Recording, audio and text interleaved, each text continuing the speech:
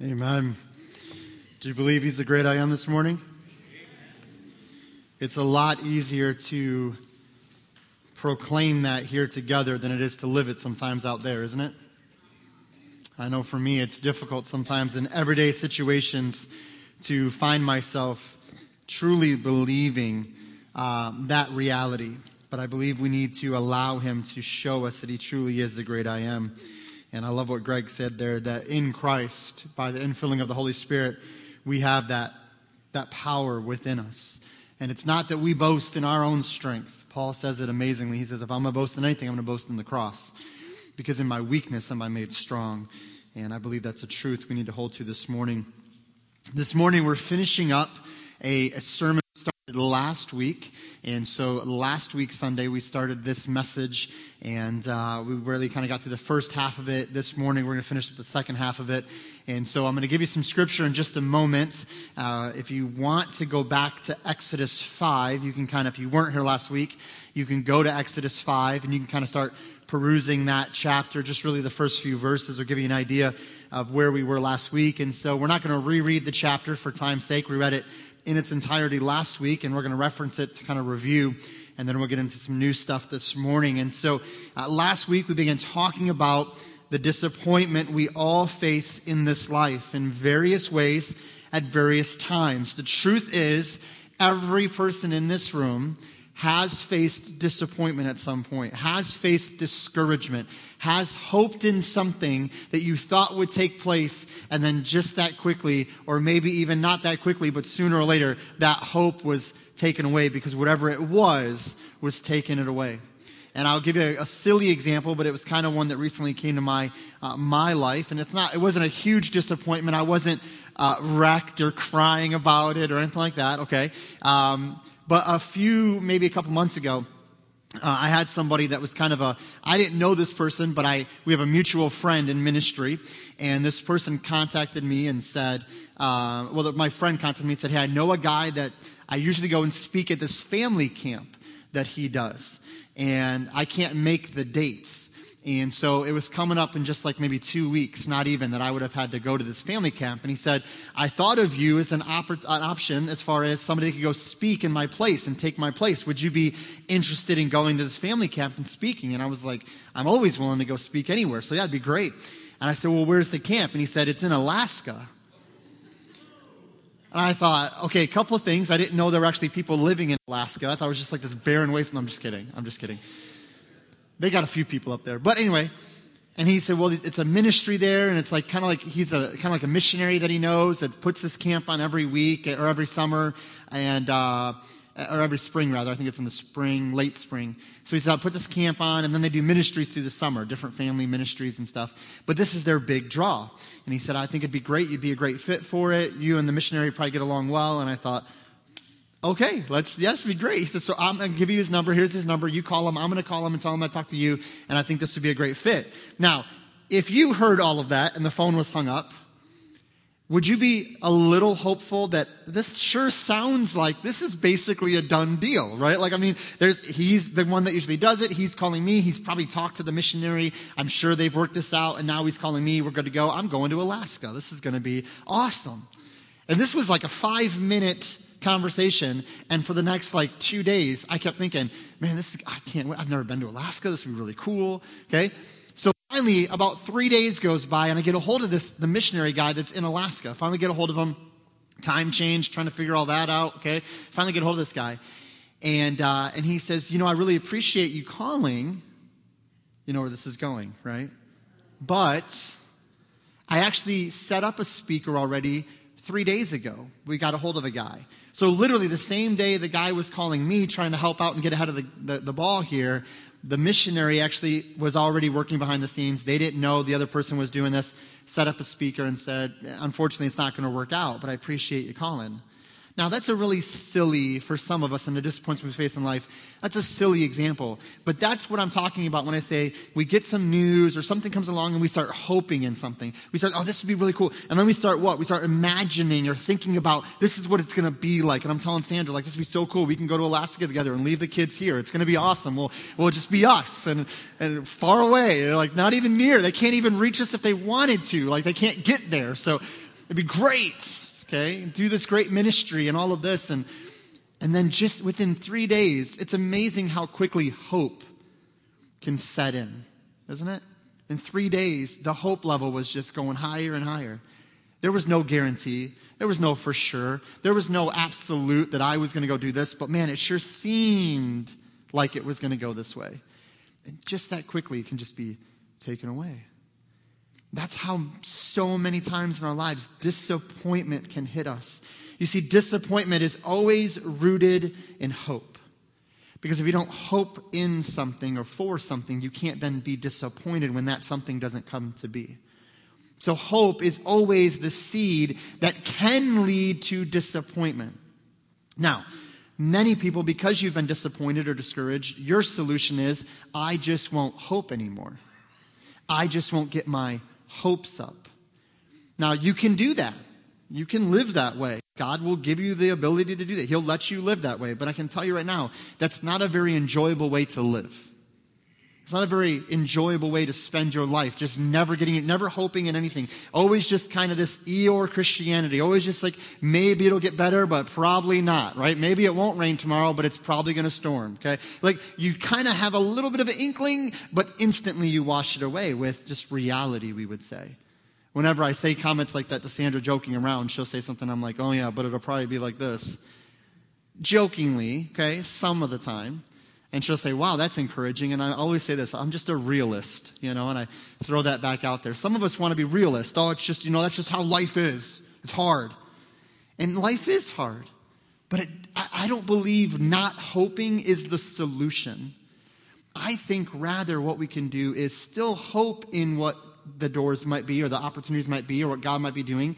But then in the back of our minds, we realize, but God, if you would have something different, then I'm going to praise you in spite of my hopes not being fulfilled in things of this world. Now, why can we do that? Because we have a great hope. Amen? What's our great and everlasting eternal hope? In Jesus Christ, I have eternal life. That is not a hope like I wish on a star hope. That is a hope like a guaranteed, locked in by the Word of God. You are in Jesus' hand. Jesus' hand is in the Father's hand, and you are not getting out. Nothing can take you out, and He's not going to lose you. That's the hope we have in Christ. But beyond that hope, there's other hopes we have. Getting a promotion, getting this certain house, maybe going on this vacation, an opportunity to get a new firearm, for those of you that are into that, okay? Whatever it is. It could be anything. For some of our teenagers here, making that team, right? Getting on that group at school, being part of that group at school, getting to be a part of that team. Whatever it is. We all can hope in these things, some small, some big, but disappointment will come to all of us to some degree. And so what do? We talked about this, and from Exodus chapter 5, we saw a much more serious form of this, not nearly as lighthearted as my example, but gave us an idea. But in Exodus chapter 5, we discover something that will exasperate disappointment. When you read Exodus 2, 3, 4, leading up to chapter 5, you meet Moses, you get to know Moses there, you find out God calls him, there's a burning bush experience, God tells him to go to Pharaoh.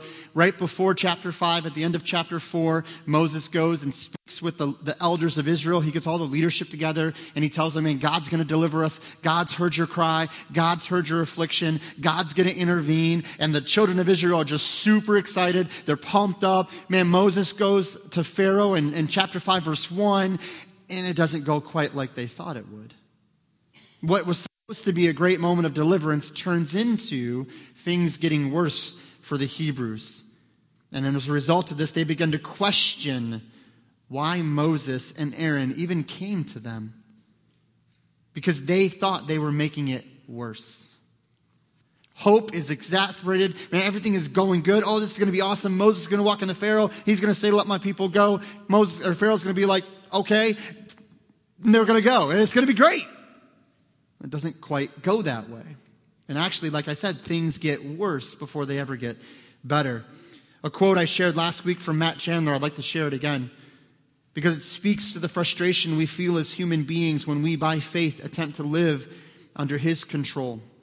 When we try to live under God's control and trust Him and step out by faith and give Him the control of our life, as we talked about 2 weeks ago, as far as who's steering our life, we give control over to Him, and we try to step out by faith and say, no, God, I'm surrendered to You. The frustration we experience is simply put by Matt Chandler this way: God has a plan, and it is good. Now, I'm going to say it again. I said it last week. I'll say it again. Everybody say good. Okay, we have to believe that. Amen. God has a plan, and the plan is good. It's not good defined by us. It's good defined by Him. God has a plan, and it is good. But it will always play out different than we thought it would. We have to understand this. God has a plan, and it is a good plan. But that plan will always work out differently than we thought it would. God's plan to set His children free from Egypt was a good plan. It was the best plan because it was God's plan. We don't have the right, we try to do this, but we really don't have the right to go to God and say, I wouldn't do it that way, you should do it this way. We can do it. He allows us to do this, but we really don't have the right to do this because I'm a created being. He is a creator God. He doesn't need me questioning Him. If anything, I should say, God, I'm sorry, I don't get your plan. Help me to understand it. You see, He has a plan, and it is good, but it will always play out differently than we thought. So we talked about through Exodus 5 quickly for a review for those that weren't here and just kind of catch us up to the second half. We talked about things that will exasperate disappointment. What will make disappointment even worse in our lives? We know we all go through it, but what will make it worse? Well, the first thing we talked about last week was half-hearted obedience. Half-hearted obedience. This is true in our walk with God. When I am half-hearted in my obedience to Him and what He's called me to do in this life, and I experience disappointment, when I'm not fully faithful to God, then I believe God's not being faithful to me. I'll blame God and get angry with God, even though I'm the one that's not doing 100% what I should. Now, I actually want to clarify this point from last week a little bit. And I'm so thankful that God led me for a few weeks there to talk about humility. Because this is one of those humble moments for me as a pastor. And so, but I want to share this with you because I believe it's important. Last week, because after the service, I'm so thankful someone did this. Someone brought to my attention, and I don't know how I missed this in reading and preparing for the sermon, but in Exodus chapter 3, verse 18 and 19, God told Moses to say to Pharaoh that they needed to go out and hold a feast. Now that's how Exodus 5 opens up. 5:1 says that Moses goes in and tells Pharaoh that they need to go out into the wilderness and hold a feast. And last week I talked about how that I didn't believe was full obedience because he wasn't really clarifying and bringing to the full attention the liberation that God was setting forth for the children of Israel. And somehow in my studies, I just completely missed Exodus 3, 18 and 19, where it actually says in the middle of 18, go to the king of Egypt and say this. Initially, reading that through, it almost sounds like he's talking to the elders, and the elders are to be told, this is what we're going to do in the wilderness, we're going to hold a feast. But somehow I missed that part about going to Pharaoh and saying this. And so last week I said that Moses was being half-hearted in his obedience because he didn't fully proclaim this. And I want to clarify that Scripture actually says in chapter 3, verses 18 and 19, that Moses was told to go to Pharaoh and say these things. Now, I would still say, when you read chapter 3 and chapter 4 in its entirety, I still wonder if Moses maybe needed to be a little more forthright with the liberation that God was bringing. Another commentator said this, that the trip would actually take up to a week. Because if you read it, Moses says we need 3 days' journey into the wilderness to hold a feast, to worship. So that's 3 days out, 1 day of worship, 3 days back. How many days is that? So he says we need a 3-day journey. And one commentator said, in his opinion, that by Moses not explaining the entirety of the trip, that I actually need 7 days, a week off for these servants that you have, these slaves, that because of his omission of that, some, and this one commentator I was studying said, that maybe Pharaoh interpreted that as, do you want to go and worship or are you trying to escape? And that's why Pharaoh most likely got so hard and said, no, you're not going anywhere. In fact, we're going to double your work. We're going to make it harder on you. Because he interpreted that as, if you think you're going to sneak off under the guise of worship, it's not going to happen. But I want to be clear on this because I've always said this, and this is true, and I believe Rather, I hope to say that this will always happen. If I say something from the Word of God, if I imply something from the Word of God, and you're reading your scripture and you go, man, I don't know if that's really what that says. Somebody came to me last week and said we were walking by the door, they were sitting by the door and they were walking out. And I said, how you doing? Have a great day. And they said, thanks. I said, I'm sorry, I can't really let this go. I saw this in Exodus 3. Am I missing something here? And I was so thankful because it led me to kind of say, you know what, man, I missed that somehow. So I'm telling you, as a pastor, I'm not perfect. That's the point of this whole clarity. I'm not perfect, but God's word is perfect. And so if we ever hear something from the Word of God, whether out of my mouth or someone else's mouth, we need to make sure, man, what does the Word actually say? So I want to make sure I clarify that. I don't know then if Moses was truly being half-hearted in his obedience to God. Maybe in his mind he was being fully obedient because he said exactly what God said. However, maybe he could have clarified things a little more, been a little more forthright, because obviously we read in chapter 4 where Moses is told, go to Pharaoh and say this, and say this, and say this, and we see all that come much later. So maybe there was a little bit of a reservation on Moses' part, but I want to make sure we're clear on that. And let me say again, whether Moses was half-hearted in his obedience or not, I truly believe half-hearted obedience does exasperate disappointment. Half-hearted obedience to God's word will make our disappointments greater. Next point we talked about last week. We talked about not only this idea of half-hearted obedience, but about the clash of the titans. The clash of the titans. The two titans we see here are God and Pharaoh. Those are the titans that are clashing and coming together. This ultimately results in a fear among God's people. Notice the difference. If you study it out later in Exodus chapter 5, we see two things being talked about here. God says, come out and rest. Pharaoh says, stay and work. The people expected rest and received more work, greater burden. Now, if you're a child of God, and you're in Egypt and you're expecting deliverance, but you get a greater burden, you're going to get frustrated. You're going to get upset. You're going to get confused.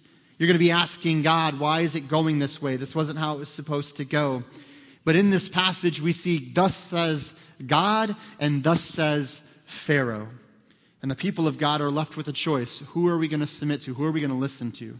Are we going to fear Pharaoh and greater burden? Or are we going to fear God with reverence and humility and honor God and say, no, we're going to serve him, even though it seems like it's getting harder?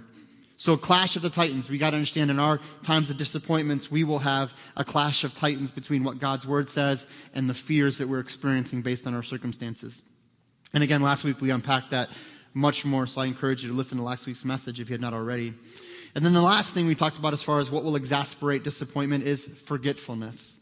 Forgetfulness. This is not like when you go to Walmart and 5 minutes in you forget why you walked in the store. That's not the kind of forgetfulness we're talking about. I've been there. Okay, and you get to the register, and then you check out, and you get in the car, and your spouse texts you or calls you, and you realize, oh, I forgot the one thing I went in there for. Okay, that's not the kind of forgetfulness we're talking about. Moses and even God's people had some moments of forgetfulness. We see in Moses' life when he speaks to God towards the end in verse 22 of chapter 5, Moses went back to the Lord, one translation says, and protested. Why have you brought all this trouble on your own people? Why have you brought all this trouble on your own people, Lord? Why did you send me? Isn't this amazing? Moses is prepared and trained by God himself. This is what you're going to say. I'm giving you Aaron. I'm giving you everything you need. Now go to Pharaoh. And by the way, 4 times roughly, Pharaoh tells Moses, or God tells Moses, Pharaoh won't even listen. You're going to go and Pharaoh won't even listen. But then what happens? Moses goes to Pharaoh. Pharaoh doesn't listen. And then Moses gets mad at God because Pharaoh didn't listen. But if Moses would have just remembered the conversations he had with God, he would have known that Pharaoh wasn't going to listen. We do the same thing. When we're in times of disappointment, we do the same thing. We forget what God actually said. We forget what God actually said. We forget how God has blessed us in the past, how he has provided for us and walked with us in great ways. Then we actually blame God for the situation. We forget what God said, and then we blame God for how it's playing out. We forget all that God has done for us. Because at that moment, the disappointment becomes so great. The discouragement becomes so great. It's all we allow ourselves to focus on. But I want to encourage you with this before we move into the new material. Be encouraged with this, because when you read the next chapter 6, the end of 5 and the beginning of 6, you're going to find out that God actually speaks to Moses and reminds him not of how great Moses is. I love when God encourages us this way. Because let me ask you a question. When you're with some friends, family members, and you're discouraged and disappointed and you're going through something, a friend or a family member who loves you and cares for you, for the most part, will try to encourage you by saying what? You'll be okay. You'll get through this. I know that you can do this. And that's fine. And there's nothing wrong with that per se, because it's just encouragement. It's trying to help lift us up. But God doesn't do that. If you read chapter 6, what does God do? God actually does the opposite. He doesn't talk about how great Moses is. He talks about how great he is. He says, whoa, who's the God of Abraham, Isaac, and Jacob? Who's the God that has all authority? Who's the God that's going to take care of this? Who's the God that's going to deliver these people? I am going to do that. That's why I love what Pastor Greg said about the I am statement in that song, the great I am, going back to John. I love that commentary because I think it's amazing to remember God is not a God of circumstance. God is a God of eternity. God is a God of sovereignty. And he sees all of it, and he holds all of it together. And so when you are discouraged and disappointed, don't forget who God is. Dwell on who God is. Remind yourself by the power of God's word, through the working of the Holy Spirit, that God is who God says he is, and he is there for you. And he will provide for you what is needed. He will take care of the situation to his glory and to his praise. And again, it will not look like what you think it will, but it will be good. It will be good.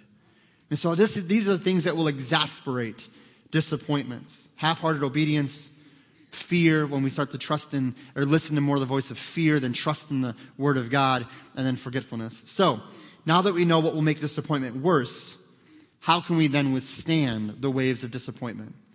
How can we withstand the waves of disappointment in our lives? Well, the first thing we have to do if you're taking notes is we have to acknowledge our limitations. We have to acknowledge our limitations. We just have to acknowledge that we are not ultimate, that we are not all-powerful, that only God is. Only God is omniscient or all-knowing. Only God is omnipotent or all-powerful, and only God is omnipresent or everywhere at all times. Only God is those things. Let's stop for a minute. And when we say he is the great I am, what are we declaring about God? That he is all-knowing. If you know someone all-knowing that isn't God, raise your hand. That's what I thought. If you raised someone who claimed to be all-knowing at some point in their teenage years, raise your hand, just real quick. Okay, amen, amen. We've all had that experience. Somehow a 14-year-old becomes the smartest person in the world. I don't know how it happens, but they literally know everything about everything. And here's how we know, because they'll keep debating you over and over again to the point of insanity. Not theirs, yours, okay? But anyway, we are not all-powerful, all-knowing, everywhere at all times. Here's the awesome thing as well. Satan is not all-knowing, all-powerful, or everywhere at all times. Man, we in the church today, not North Goodland, but I mean church in America today, we are so busy trying to refute Satan and battle Satan and combat demons and all this other stuff that we have stopped to realize it's not my job to battle Satan. It's my job to be guarded against him by the power of God's word, right? Through the armor of God, to be aware of him and his attacks. But when he comes to me, what's my defense? In Jesus' name. But here's the thing too. Let me just throw this little reality check out there. We like to blame Satan for a lot of stuff, don't we? Man, he's getting blamed for all kinds of things. And you know what? He may do some of it. But your flesh has done a lot of it. Your own decisions have caused a lot of that. The world we live in that is fallen and broken and full of sinners who don't know Christ have caused some of that. So instead of just easy out, oh, it's Satan, rather we step in the mirror and say what James 1 says. Maybe it's the lust in me that's conceiving and bringing forth sin. Maybe it's not so much Satan. Now, I'm not saying Satan doesn't attack us and demonic attack isn't a real thing. Obviously, the Word of God speaks to this. But when we throw that out there, let's stop and actually, when you feel Satan's attacking you, start reading the Word of God about when Satan attacks somebody. And look at what that looks like. And then look at your disappointment and see, is this the same? Is this matching up? Because Job was attacked by Satan. I've never gone through a Job situation. Jesus was oppressed and tried to be attacked by Satan. I've never gone through those kind of moments. Now, I think Satan attacks in different ways, but I'm just saying, let's not just throw that out there, because remember, he is a created being. He's created. That means he is limited. But he that is in you, through Christ, he is much greater. He is so much greater because he is not created. He is the creator. And so we need to acknowledge our limitations and realize God has no limitations. How do I withstand disappointment in my life? I acknowledge I am limited, but my God is limitless. There is no boundary to what he can and cannot do. He can do whatever he chooses to do, whenever he chooses to do it. And when we realize that he is the great I am and that he is all that he says he is, our position before God becomes very limited, and also understanding his ways or his movements.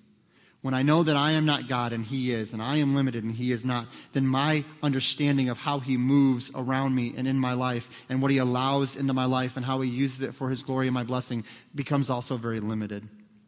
And we have to grow comfortable in living in the sovereignty of God. We have to grow comfortable living in the sovereignty of God.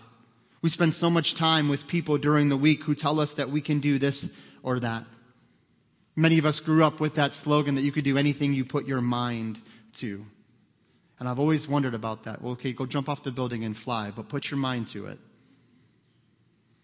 When we hear these things and we say these things, I think we want to be encouraging, but the reality is they are not true. You are not ultimate. In our world, our culture makes us the all-star of our lives. It's all about us. Every day of the week, no matter what you watch, you can find something somewhere to encourage you, to make you think it's all about you. Everything. Your money is all about you. Your house is all about you. Your career is all about you. That's why people quit jobs so fast nowadays, because they think that their boss is supposed to be there for them. Well, you can't believe what my boss made me do. You can't believe what my boss made me say. You can't believe what my boss said to me or what I have to do. It's a job. Like, go to work. Like, I don't understand. Yeah, so what? You got a kind of a crappy boss. I'm sorry. Go to work. Like, I guess get another job, but realize that job isn't based around you. And see, this is our culture today. It's all about us, and it's all about us and our comfort. Well, I'm not very comfortable with this. It's not very convenient. So what? If God is calling you to do it, why has it got to be comfortable? I've always said this. Why did he give us a comforter in the Holy Spirit? Because he's going to call us to some uncomfortable situations. But it becomes very easy to step out by faith when we what? When we start trusting in the sovereignty of God. No, God, this is all for you. And we got to grow comfortable in the sovereignty of God. The reality is, this life is not about you. It's not about me. And I love what one author said. He said this: it is wonderful to be small in the hands of our big and powerful God. I love that. It is wonderful to be small in the hands of our big and powerful God. There is great peace when we realize our limits and trust in his limitlessness. There we go. Isn't that amazing to think about that? God has no limits. No situation in your life can you come into that God can't take care of. Nothing. And again, let me say this again. I know I teased about the job thing and stuff like that. There are some very serious disappointments we come into in life. Some very serious, discouraging things. And I know I joke about the job thing. Some of you really are in bad job situations. But I love the Word of God on this, because it always gives us an encouragement. When you talk about the job relationship, the employer-employee relationship, an employer should treat their employees with certain respects and understanding. And really, the Bible says that they should treat them as they would treat Christ, like as they would serve Christ. But sometimes employers aren't that way. So employees, what should we do when we have someone that's not treating us in a Christ-like way? Like any other area of life, we still treat them in a Christ-like way. And I tell you what will make a big difference in your job or your career. If you start working for your employer as though you are employed by Christ, and just start working that mindset, that person might not treat you the best way, but at the end of the day, you're not making that paycheck for them. You're not making that paycheck for you. You're making that paycheck to honor Christ. Because guess what? What you do with that money should honor Christ. This is where in Baptist churches, I don't really like the idea of the 10% thing being so hardcore, because we've created a mindset that 10%'s God, 90%'s mine. No. 100% is God's in Christ. And you give back a percentage, but he then entrusts you with the difference and says, okay, now go use that for my glory. But we cannot really stand and say, well, this is mine. We have to realize that he is limitless. And when we trust him with all these things, he will do great things through our life. And so moving quickly through this, how do we withstand waves of disappointment? They come, but how do we withstand them? How do we stand against them? Well, we acknowledge our limitations and we acknowledge that he is limitless. Also, secondly, we need to read the Bible honestly. We need to read the Bible honestly. Go to John chapter 16, verse 33. That's where we're going to get into some text this morning, and I appreciate you bringing your Bibles today.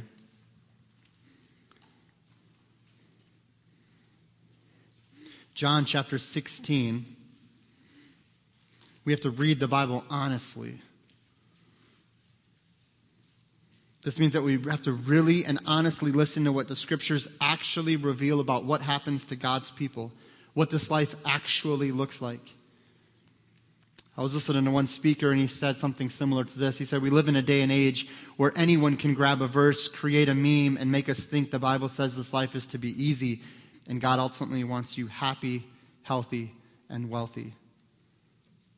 We live in a day and age where any person can grab a Bible verse, make a meme, smack it on social media. And I love that, by the way. I love that we can share things that way through YouVersion Bible app and other resources, because it's encouraging to see God's word all over social media compared to the other garbage that's usually floating around social media. But when we do that, though, we got to be so careful, because there are some that will take just this verse and that verse and smack it on a thing and we'll share it. And next thing you know, thousands of people have seen this verse completely taken out of context that does not say what the author is or what the person of the meme is saying it says. And it's all about getting us happy, healthy, and wealthy. Now, I'm okay with healthiness. I love what our Rev Well ministries do here. That's not what I'm talking about. What I'm saying is, some would tell you that if you get sick, that's a faith problem. But if you just had enough faith, you'd never get sick. Which is always interesting to me, how that changes when somebody that person knows or they themselves get sick. It's easy to say that when I'm healthy, right? It's easy to say that when no one in my family has cancer. It's easy to say, well, yeah, but God just wants us to be healthy all the time. And then all of a sudden something changes, and now people that have been taught that for years get into a kind of a paradigm of confusion. Wait a minute. And then when that person, if God allows that person to pass away from something like cancer, then that person's left to go, oh, was that my bad? Now, I didn't pray hard enough. I didn't have enough faith. And it's amazing how we can get so twisted on this. We have to be so careful here that we read the Bible honestly. John chapter 16 and verse 33. These things I have spoken unto you. By what things? If you go backwards, he talks about verse 6 or chapter 16 is all about the coming of the Holy Spirit. It says, these things I have spoken unto you, that in me you might have peace. How many of you want peace today? True peace. Raise your hand. You want peace? And we love that. Yes, peace. We can have peace in Christ. He goes on to say, though, in the world you shall have tribulation, but be of good cheer. I have overcome the world. Isn't that a powerful reality? In me you'll have peace. And we love that. And we love the end of the verse, don't we? Oh, he's overcome the world. Amen. But sometimes we just kind of skip over those couple words there. In Christ we have peace. He has overcome the world. But in this world you will have tribulations. And that's not saying the unfaithful Christian will have tribulations, or the person that's not consistent in tithing will have tribulations. No. He's saying to believers who have the Holy Spirit. I've given you my Spirit through salvation. John chapter 14:27 says he gives us his peace, which comes through the Holy Spirit's indwelling in our lives. And then we get to chapter 16. He tells us all the benefits of what the Spirit's going to do for us, bring into remembrance all the things he's taught us. It's going to comfort us. He's going to come alongside us. But then he says, in this world you'll have tribulation. Jesus is not soft-selling life. Jesus is not trying to sugarcoat anything. He's being honest with us because he loves us. And he says tribulations will come. And we have to be ready for them. Now we know that he has given us peace, and the peace comes from what? The knowledge that he has overcome the world. We see that, right? He has overcome the world, therefore I have peace in him because I know that he is greater. It gives me a peace to know he is victorious. Not me victorious, him victorious. But I want to look at one example here of how this might play out in our lives, but we definitely see it playing out in the life of one of those that loved and followed Christ. Go over to Matthew chapter 11. Matthew chapter 11, we're going to start in verse 1. Because I want to look at an example of what Jesus is talking about. Now, I think these passages are kind of good passages for us. Now, we don't think of these passages or a passage like this as good, but I believe it is good because it helps us to have the right perspective on life. And it gives us a reality that God sets, not we set for ourselves. Matthew chapter 11, familiar passage. And I want to go here because it's kind of a familiar story to many of us. In verse 1. It says here in chapter 11, verse 1, and it came to pass when Jesus had made an end of commanding his 12 disciples, he departed thence to teach and to preach in their cities. Verse 2 of Matthew 11. Now when John had heard in the prison the works of Christ, he sent 2 of his disciples. Now time out. We got to get verse 2. Right? What does it say? Now when John had heard in the prison. So we got to stop for a second and go, whoa, what happened there? This is John the Baptist that's being talked about here. And long story short, John the Baptist continued to minister even after he baptized Jesus Christ. He's continuing to minister and preach repentance, for the kingdom is at hand. Well, there's a guy in charge named Antipas, Herod Antipas. This is the son of Herod the Great. We read about Herod the Great when Jesus is born. This is his son, Herod Antipas. Well, Herod Antipas was not a nice guy, taking after the role of his father. Not a very smart, nice guy as far as it came to how to live life. And so, he realized his brother's wife was very attractive, and so he decides to take his brother's wife as his wife and begins to have an adulterous relationship with her. Well, John the Baptist sees this, is aware of this, and he tells Herod Antipas, that's not okay. You can't do that. That's not right. You shouldn't be doing this. And so Herod Antipas, in reaction to this, throws John the Baptist in prison. Now, we're going to find out later, we're not going to have time to read it all, but later we're going to find out John the Baptist actually dies because of this. And you can read the story. It's an amazing story of how John continued to stay faithful to what was true to God's word. But John the Baptist gives his life because he decided to stand for what was right. And so here we read in chapter 11, verses 1 and 2, that John's in prison. He's hearing about all the things that Jesus is doing. And he sends 2 of his disciples to ask a question, a very important question. Verse 3. And said unto him, art thou he that should come, or do we look for another? John seeing all this, hearing all this, and he's starting to second guess. Okay, was I right when I said you were the Lamb of God? Am I on this? I'm on the right page? Did I do the right thing? We need to make sure of this, or should we wait for another Messiah? So he's just wanting to check and kind of, is this really accurate to what God's going to do? Now, some have assumed because he was in prison, he's asking this question because if he's in prison and Jesus is ministering, has Jesus gone and released John from prison? No, because he's sitting in prison and he sends 2 of his disciples. Verse 4, Jesus answered and said unto them. So they come to Jesus, and this is what Jesus says. Go and show John, again, those things which ye do hear and see. I love that. Not just what I'm telling you, but look at what you're seeing as evidence of this. The blind receive their sight, and the lame walk. The lepers are cleansed, and the deaf hear. The dead are raised up, and the poor have the gospel preached to them. And blessed is he whosoever shall not be offended in me. Now, is that meant to be encouraging or discouraging? How many of you say it's an encouraging word that Jesus is trying to give John the Baptist? Okay, what's encouraging about it? All these things that you've heard the Messiah will do, I'm doing. All these things you've heard the Messiah will do, I'm doing. Jesus' response in verses 4 through 6 sound good. And we think Jesus is encouraging John, which he is, but not the way we think.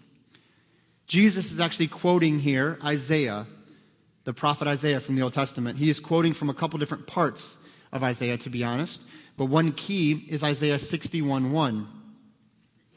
So he's quoting from a few different places in Isaiah, because Isaiah spoke a lot about the prophet or the Messiah as a prophet. He prophesied of all these things Messiah would do. And so as Jesus is trying to answer this question to John, knowing John is a man of God's word, he gives him scripture. It's amazing how Jesus would use scripture. So he's giving John Isaiah 61:1 and a couple other places. The only difference that John does not hear when Jesus is telling his disciples this is the phrase, prisoners set free. In Isaiah, we read all those things that the Messiah will do, and he will set the prisoners free. Isn't this interesting? Let me ask you a question. You're John the Baptist. You're sitting in prison. You know the Word of God. You know the Word of God. Most likely, John was part of a group of Jews that lived out in the wilderness, more or less, in caves, and they would study and study and study Scripture. They were dedicated to the Word of God, but they were separate from all the political stuff of what went on. He was part of a group called the Essenes, most believe.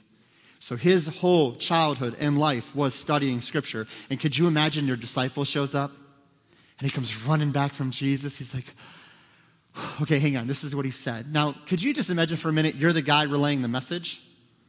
You want to talk about pressure to get something right. There's no, texting. You can't be like, all right, let me tell John what you said. He said, smiley face, he came to set the blind. He can't do that. You got to relay it. So he gets back to John. He says, okay, this is what he said. He said, get this, the blind receive their sight and the lame walk. You know the Word of God. What are you already doing in your mind?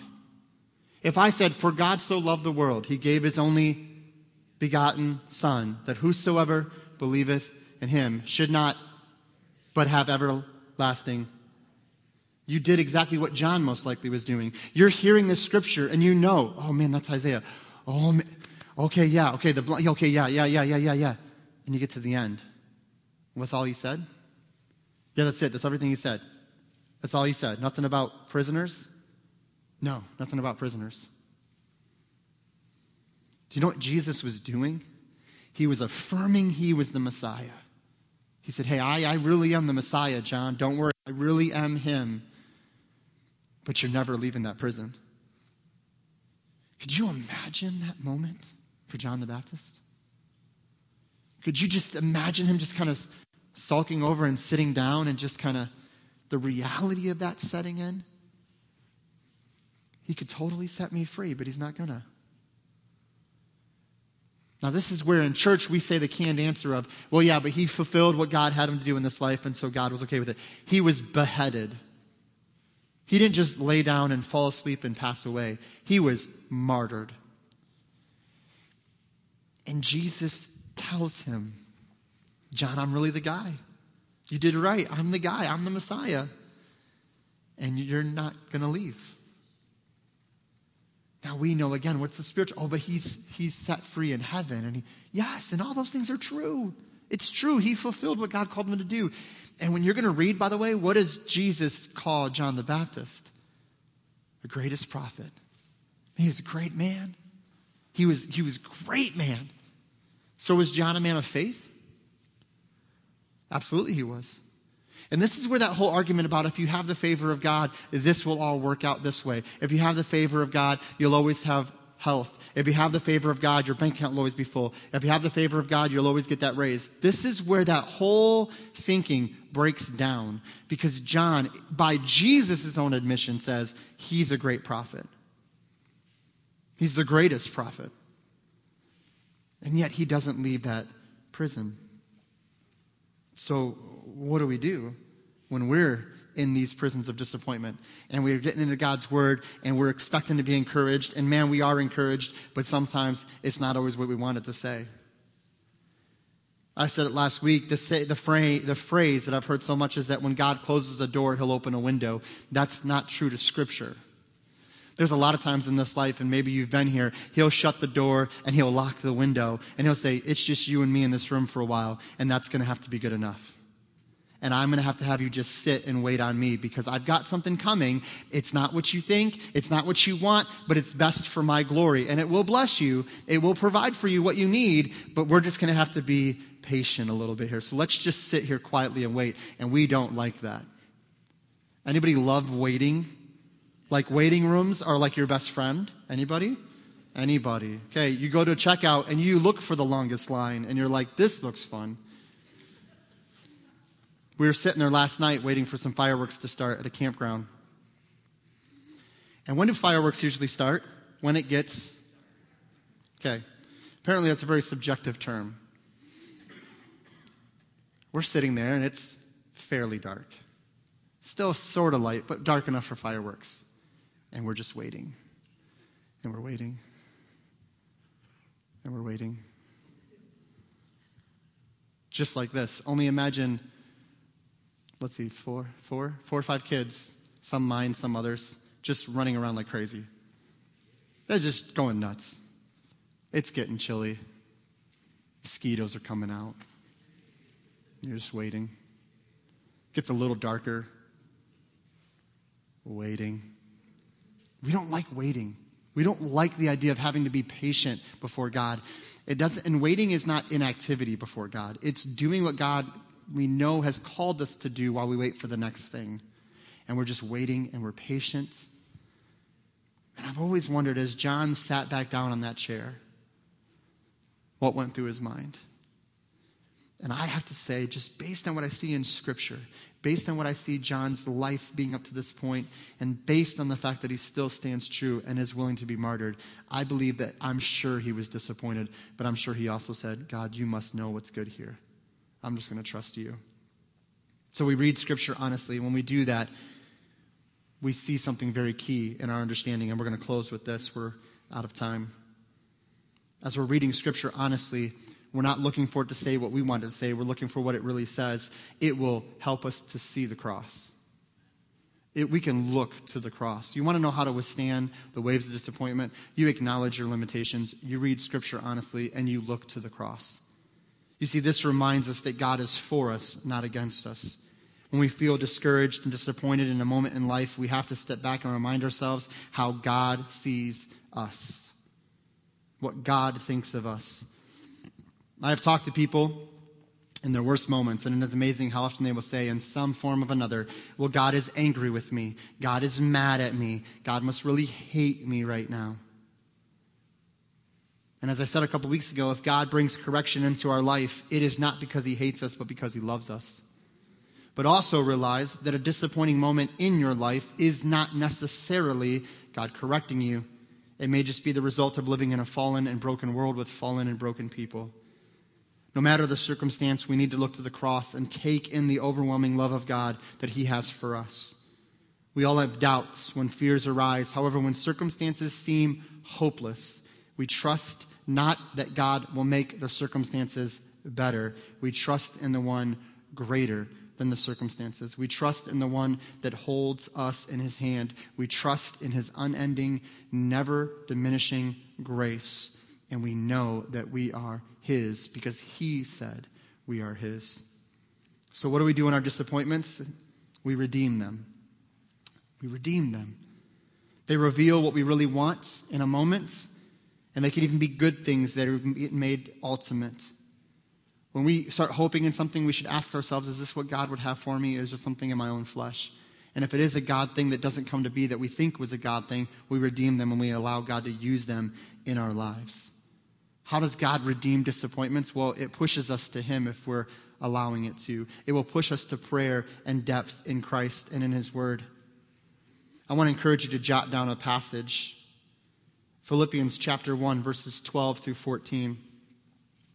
Philippians 1, verses 12 through 14. It says this, "Now I want you to know, brethren, that my circumstances have turned out for the greater progress of the gospel." That's just a snippet of that. When you read the whole thing, you get the whole idea. For time's sake, I just want to key in on that.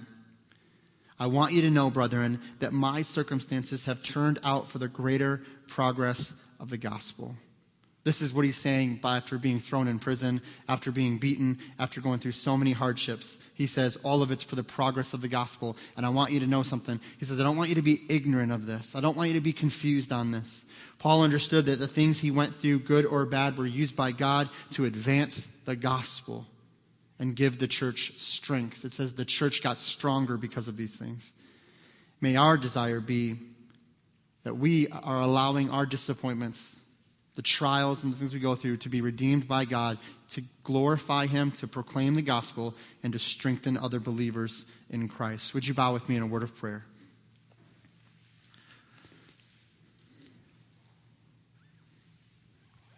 Father, we thank you for our time together this morning. And Lord, I pray that you would be glorified in all that was said and done. I thank you, Lord, for your word. I thank you for the reality that it brings into our lives, that it can change our perspective. It can change our understanding in a moment. And I pray, Lord, that as we desire to know you more, that you would open up our hearts and minds to what you have for us. I pray, Holy Spirit, that you would illuminate our minds to what you have, to the depths and the truth of your word. And Lord, I pray that you would help us to understand that we can withstand the waves of disappointment. Lord, they will come. We will all battle disappointment in this life. We will all have moments of discouragement, the things that we hoped in that didn't come to be the way we thought they would. And Lord, I know it's troubling. I know it's hard. I know it's difficult. I know in some situations we can make light of it, but I pray that that would not negate the hurt and the pain that people go through. And I pray that we would know that you see us in those disappointments, and your love is for us, your grace is for us. Lord, I pray that you'd help us to acknowledge our limitations, to be real. I pray you'd help us to read Scripture honestly, to see that you warned us of these things long before. But I pray also in reading Scripture honestly, we would understand the power of the cross, that we would know that our circumstance does not change our standing with you because you are greater. You love us more than we can even imagine. And so may we in a disappointing season not believe the lie that you are not for us, but that you are against us, Lord, because you are for us.